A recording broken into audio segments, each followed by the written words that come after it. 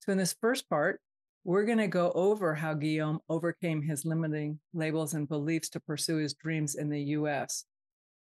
Just emigrating, becoming a citizen, and having very limited English skills and what that meant for him, who was already established as a professional in France. We're going to talk about learning to find joy in selling and overcoming limiting beliefs yet again through human connection, and then creating a cohesive narrative, exploring the difference between story and narrative. And narrative shows up in many places. And then we're going to talk about how part of the narrative helps us in this particular instance dispose of our guilt. And in that part, I talk about my own surprise from what he shared. And it was really interesting for me to learn from him. And then at the end of this first part, we're going to start talking about how building a narrative is actually an act of leadership. So that's part one. When you get to the end of that, you'll probably be ready for part two, and that'll be back next week. Hop down to the show notes. We'll have links to his website. He actually has a free gift that we'll talk more about in episode 2, but you can find the links to his website, and then be sure to share this episode with others. So without further ado, let's get the party started. You're listening to the No Labels, No Limits podcast with best-selling author Sarah Box, where you get the inside scoop on the steps action takers and decision makers take to align their purpose to their principles and achieve their goals in business and life. We focus on the mantra, no labels, no limits, no excuses. And now, without further ado, please welcome your commanding coach with plenty of chutzpah and heart, Sarah Box. Hey there, this is Sarah, your host of the No Labels, No Limits podcast, where we talk with inspiring guests who have challenged limiting labels and beliefs to pursue and accomplish personal and professional goals. Our goal today is Guillaume Wiatr. Guillaume is the author of Strategic Narrative, a simple method that business leaders can use to help everyone understand their business, get behind it, and believe in it. Now, I've read this book. It is great, and we'll talk about that later with Guillaume, but it's great because it reinforces some of the things I've been seeing, not necessarily having the words for, and so I get to ask Guillaume all about that. His company, MetaHelm, guides CEOs, founders, and leadership teams of professional services firms to gain focus and traction so they build a successful business that they also love. So I think you guys know it's possible to build a successful business and then show up and go, what have I created here? But he's all about making sure that doesn't happen. As a former big firm strategy consultant, Guillaume has founded 4 ventures. He's sought after by senior executives of companies like Alaska Airlines, the Gates Foundation, Generations for Peace, AIG, L'Oreal, Spencer Stuart, Gap, Google, Microsoft, and the US and French governments. That's a variety of clients with different needs. Guillaume teaches and mentors entrepreneurship at startup incubators, EM Lyon International Business School, and the University of Washington Masters of Science Entrepreneurship, ranked number 3 in the US. He has recently been reading Secret Tradecraft of Elite Advisors by David C. Baker. And when he wants to continue to develop and learn, he turns to his mentors, some of whom include George Kao, Shannon Lee, Rick Torseth, and Philip Morgan. So with that, let me welcome today's guest, Guillaume Wiatr. Welcome, Guillaume. Sarah, thank you so much. Who wrote that bio, by the way? Hey, some brilliant person, I'm certain. But you know what? I do want to ask you about your story. But first, I want you to critique how I pronounced your name and tell us the origins of that name, because it's your last name. Guillaume's a nice name too, but I'm speaking specifically of your last name. Look, you did fabulous, and I mean it because we rehearsed a little bit before this recording. Most people say Wiatr or something like that, but it's Wiatr, and that's what you say. So thank you for that. The name Wiatr is a Polish name. It means the wind in Polish. So if there are Polish speakers here on your show, they'll notice that right away. It also has a secondary meaning, less common, that I came across a few years ago. It means the messenger. and it means the messenger. There's a saint Wiatr that used to travel in Europe, from east to Western Europe, and bring messages, tell stories. And there's a town in France, a little village that adopted his name. They turn it into the French spelling. They use the French spelling, but it's called Saint Viatre. And yeah, that's the backstory here. That's the origin of my last name. Well, I love that story. And I was telling Guillaume listeners that I thought it's so perfect for the work he does in the world, which is about story and bringing story and lifting through story. So I just thought the synergy of his name was great. And I also like I just like the name. So I'll move off of the name, but I like it. I like language and learning the base of words and what they mean, and sometimes even how they've been used. So Guillaume, you have had a different personal journey on your way to the US, and you mentioned in the onboarding work that we do that you had to overcome some of your own limiting labels and beliefs. Can you share a little bit about that with us? Yeah, so I now live permanently in Seattle. I am a US citizen, in addition to being a French citizen. I came here in 2008. I married an American woman that I met when I was a teenager, but we got married in our 30s. And I show up here in the Seattle area with very limited knowledge of what this area is about. I had lived in the US before on the East Coast, in San Francisco a little bit for a few months. And I show up here in 2008, in the summer of 2008, thinking, I want to live the American dream. I bought a one-way ticket. We relocated ourselves to the United States. So it was an immigration process, and so I'm a consultant by trade. That's what I've always been doing. And nobody wanted to hire a French consultant who can barely speak English, who knows nothing about the area, the regional economy.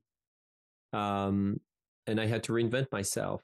And the first job I found was the job of a salesperson in a store, in retail. And that felt so wrong, so misaligned with who I am, because all my childhood and my first 10 years of professional life, I was adamant I was the worst salesperson ever. So there was an acquired limiting belief from my past, and also working with people who reinforced that belief very, very much. They helped me with other things, but turns out I became a really, really successful salesperson here in the US.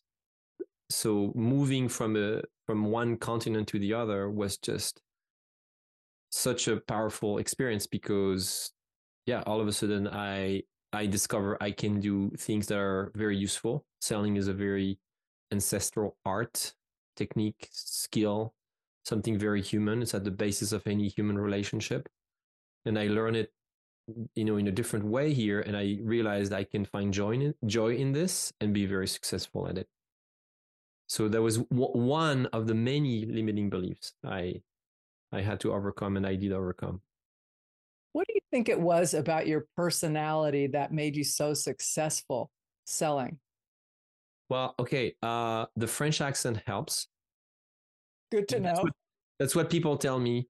But besides this, and I remember vividly one day I was in a retail store I was working in, and I was observing my colleagues, and they were really trying to engage with customers in a way that felt very scripted, very inauthentic. And one of the reasons why I started to work in retail was because I couldn't find the type of job that I was previously doing. So I thought, what a great way to learn and be curious and meet more people who live in this area and learn about cultural traits and what are I wanted to learn slang, also bad words and expressions that people would have fun using. So for me, it was more of a learning experience. I had no intent to have a career in retail. I stayed 3.5 years, with that retail chain. And I was looking around me and seeing all my colleagues being very, very scripted, not very curious. And for me, my personality was that I want to just chat with people, know who they are, what's happening in their life. I'm also a consultant by trade, so I enjoy asking open-ended questions. So really, that curiosity aspect of my personality propelled me to not see customers as walking wallets, but as humans first, with wants and needs and excitements and troubles, and just like everybody else, right? So I would just spend more time naturally finding out who I am working with, and all of a sudden, it builds trust. You understand what they want, and you feel more confident about telling them either, hey, I don't think we have what you're looking for here. Go to that other place because genuinely they'll be able to help you. Or, based on what you told me, I think I have something you should really take a look at. I think you're going to love this. As a consumer, when I come across someone who can tell me that, especially in retail, it is such a relief, right? Right. There's a few folks in a particular store I'm thinking of, but I go to them because they just say, hey, what you're looking for, you don't want you describe for me what you want. And I tell them, they're going, what you're asking of that thing won't be delivered through the thing you think you want, right? But they know they've asked a lot of questions, and I walk out happy, even if I don't buy. And I always go back to them because I trust them. And exactly. They ask questions. And the thing that you just mentioned in that was that whole sense of being curious. So, just recently listening to what that does to our brains and our ability to grow and learn is just staying curious and open. Right. Yeah, being open-minded about what may happen, in any of our activities, relationships. What could go great or what could go wrong? What if I say this way? Or, what if I try to ask that question differently? What's going to happen? There's so much joy out of this exercise, I think, Sarah. And many folks forget that aspect of their job, I think, in sales in particular. Now, that doesn't mean that all you do is just being curious. You have to also focus on what you're trying to achieve, which is help people, grow a business, sell things, focus on wealth also, and make people happy. So that's the first stage. Yep, I agree. And before the podcast is over, I'll come back to that, because there was something that was about like how to make things, like even if they're boring things, that if you're curious, you can make anything, even if it's boring, not boring. Like you can make yourself a challenge. So just like you said, how could I say that differently? What would happen if I did that? Could I cut my time down on this? So it's all, the curious is a big theme for me. I wanted to ask you, in your book, which I really did enjoy reading, and I appreciate you sending that to me ahead of time. What do you mean when you say that people will pay for a story, but they will die for a narrative? Can you describe the distinction between the two of those and what you mean by that? Yeah, Sarah, this is that line, I think, is the core, it's a foundational element, the core element of how I approach writing this book and what I do in my work. I used to think that stories and narratives are the same thing. And then I started picturing a Venn diagram, because one evening I was publishing an email on my email list and caught myself using the words story and narrative interchangeably as synonyms. And I thought, because I'm curious, I thought, wait a minute, let's look at this more closely. Like, if there are two words, there must be a difference, right? And a simple search on the internet that led me to realize that, yeah, there is a difference. A story is closed-ended. First of all, it has a beginning, a middle, and an end. And the typical model that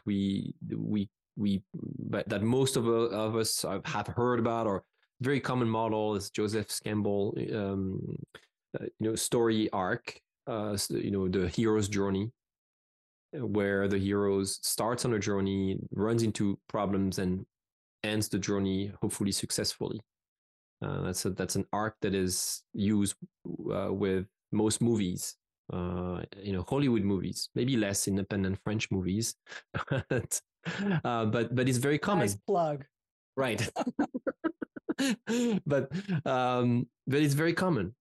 Now the word narrative is, I mean, a story is also a narrative, but the narrative is also is something different in addition to this. When we say the narrative about society, the narrative about a company, my narrative, we mean something bigger. We mean something that is ongoing, something that is never really done until we die, unless we die. A narrative it has a beginning, has a middle, but no end. It's open-ended because I use it and I use this word and I hear it as more of a modus operandi. It's how you roll. It's very close to culture, right? It's very close to your mode of operation, and it's very unconscious. It's ingrained in the things we don't notice anymore, right?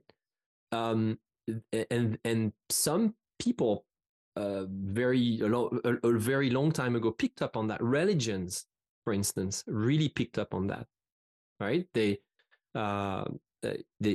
religions have stories to illustrate what their religions is about, but they have a whole narrative that they feed, that they fuel, that they remind people of. If you go to a mosque or a synagogue or a church or anywhere, you feel a certain way. There are certain traditions, there are certain words, certain colors that fuel what I call a narrative, right? So now apply this to what I work on, which is entrepreneurship and businesses. And I noticed that we use the word stories a little bit, we use that too lightly. We think that just because we tell a cool, funny, interesting, or emotional story, that's it. We just have to say this, and then magically people will be amazed, or they'll be dazzled, or we can manipulate them with hooks and stuff.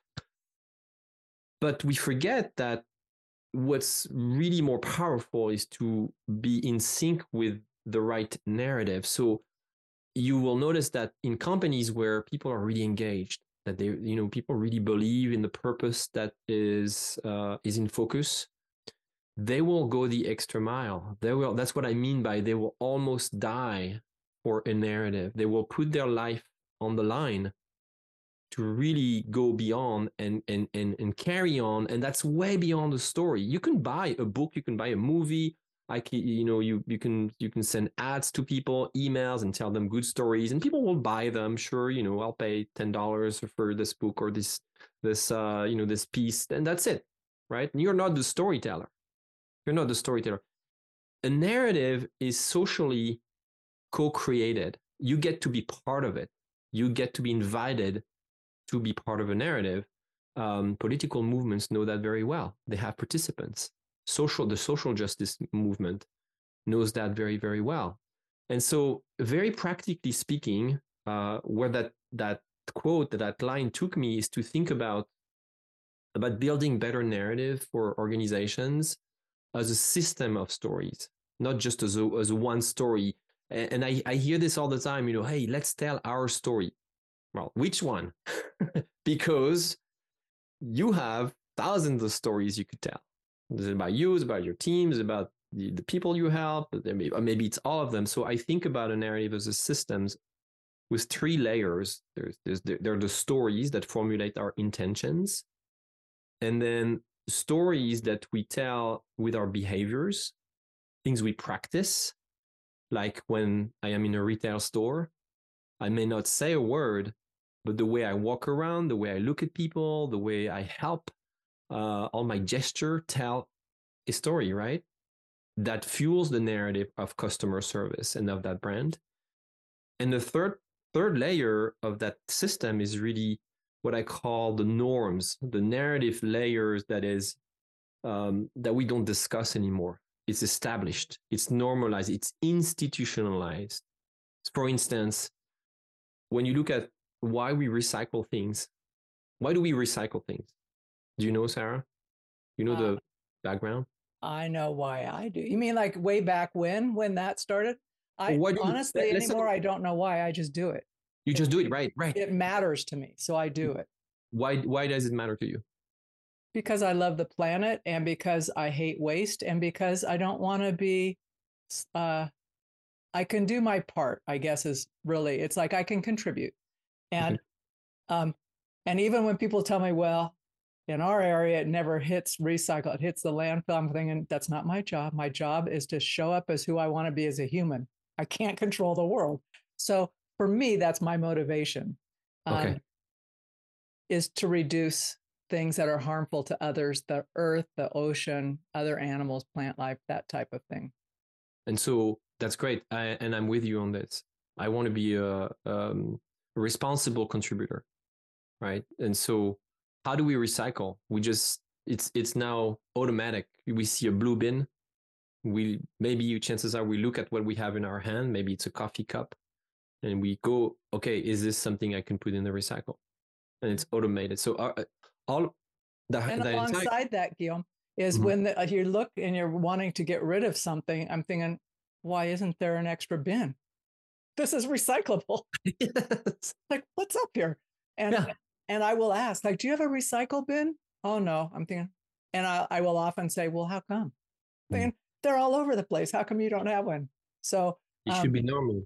it It should is be. institutional, but the origin the origin of that system is comes from the narrative that a shift in narrative from disposing of things makes you feel a bit guilty to disposing of things should be easy.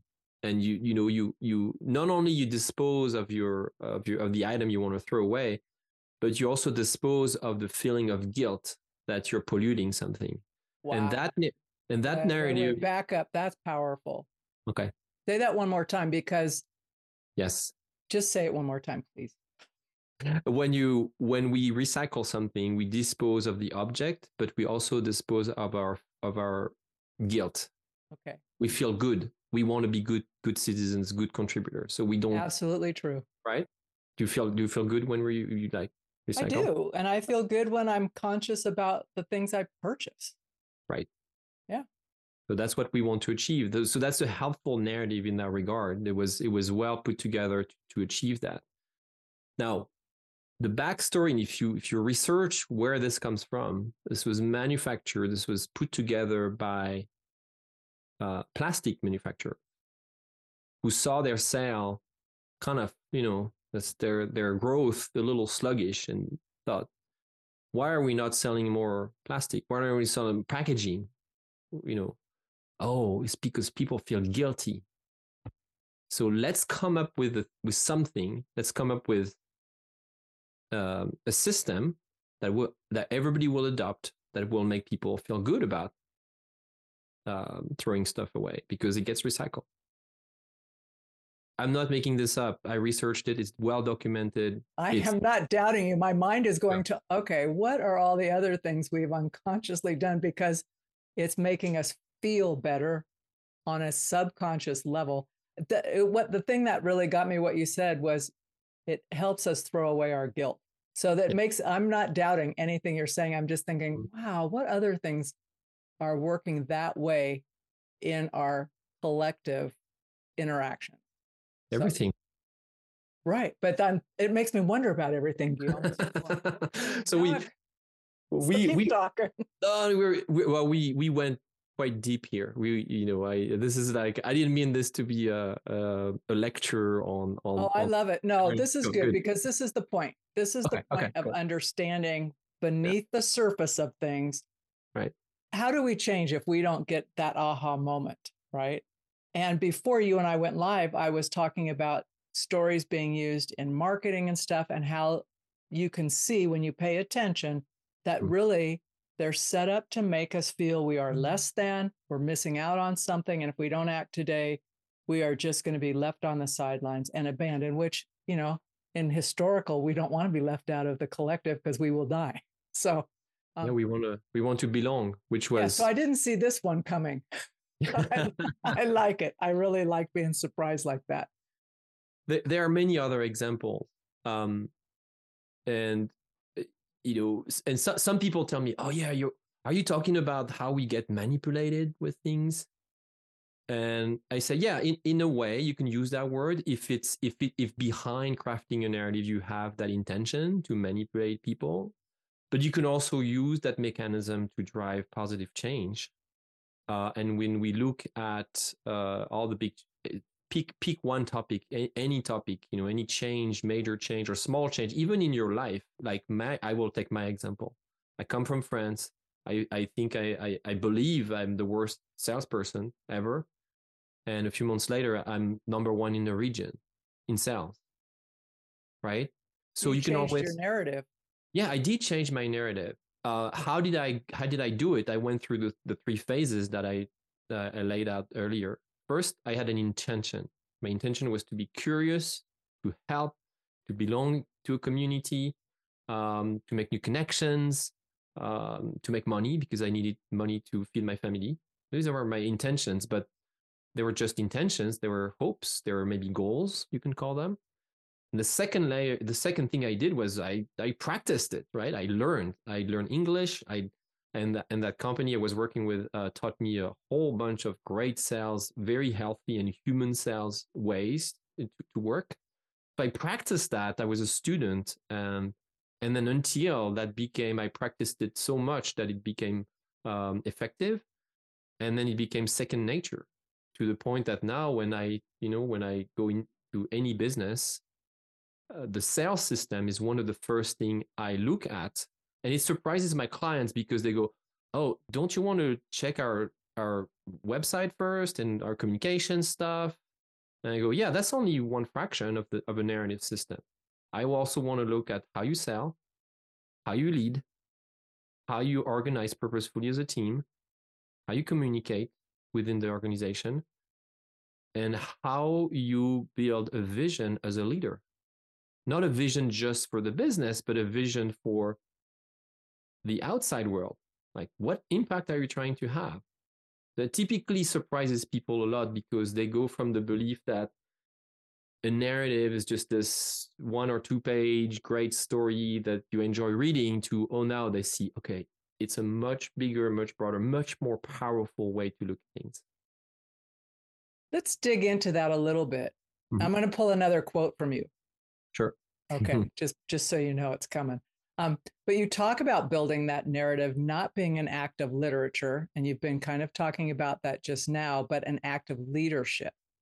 So tell a little bit more about that, please, because the whole leadership piece it's really important. I mean, whether we're leading ourselves or leading our businesses or our community. So I see leadership as a practice. I used to see it as a title. I was very, very influenced by the work of Ron Heifetz in adaptive leadership. One of my mentors, one of the mentors you mentioned at the beginning in the intro of the show, Rick Torset, educated me quite a bit on this and really opened my eyes. So the first I want to start by defining what we talk about here is a practice, right? So when I say that building a narrative is a practice of leadership, I say I point to the second layer, the second phase of the framework I just described before, which is how do we practice it? You may have intentions to be a better leader, to be curious, to be adaptive, to be, I don't know, name a core value that you want to focus on. And then it's how you practice it. So when building a narrative is not just writing stuff, not just having those good intentions, or not just the values that you label, that you put on your website. Hey, we are this, we're that, we're collaborative, we're great. This, it's also how do I experience it, and so the rubber meets the road. The key is to connect at all levels of everything you do, make the connection between what you say and how you walk your talk. That's really when you start building a narrative. It's about the details. It's about the words you use. For instance, last night I published an article about the fact that I don't use the word competitor or competition in my daily language. I stay away from it. I try to. It's hard because most people around me use that left and right. And I made this conscious choice because language and words are language is performative. You shape the reality that you live in, and therefore you shape the narrative by using specific words. So first I have that intention to keep that jargon away, that forget competitor. But then how do I listen to myself on a daily basis? That's how I practice. That's very specific goal of mine in my leadership practices. How do I see this, and how do I label or not label people that some of my peers say, oh, you're competitors, and I say, well, you mean my colleagues, my confrères? That's a French Latin confratere, meaning being a brother with or of, because that's what that's what leadership should be about. It should be about practicing how you rally people to go through tough changes, to tough situation and challenges. And so you can only do that. If you look at yourself first. You've been listening to the No Labels, No Limits podcast with best-selling author, change agent, and strategic vision coach, Sarah Box. You can grab the show notes and find out how to work with Sarah at sarahbox.com/No Labels, No Limits podcast. We'd love this podcast to reach as many people as possible. So please remember to rate, leave a 5-star review, and share the podcast with someone you think would get value from this conversation. Until next time, keep taking those daily action steps to align your purpose to your principles and achieve your goals in business and life.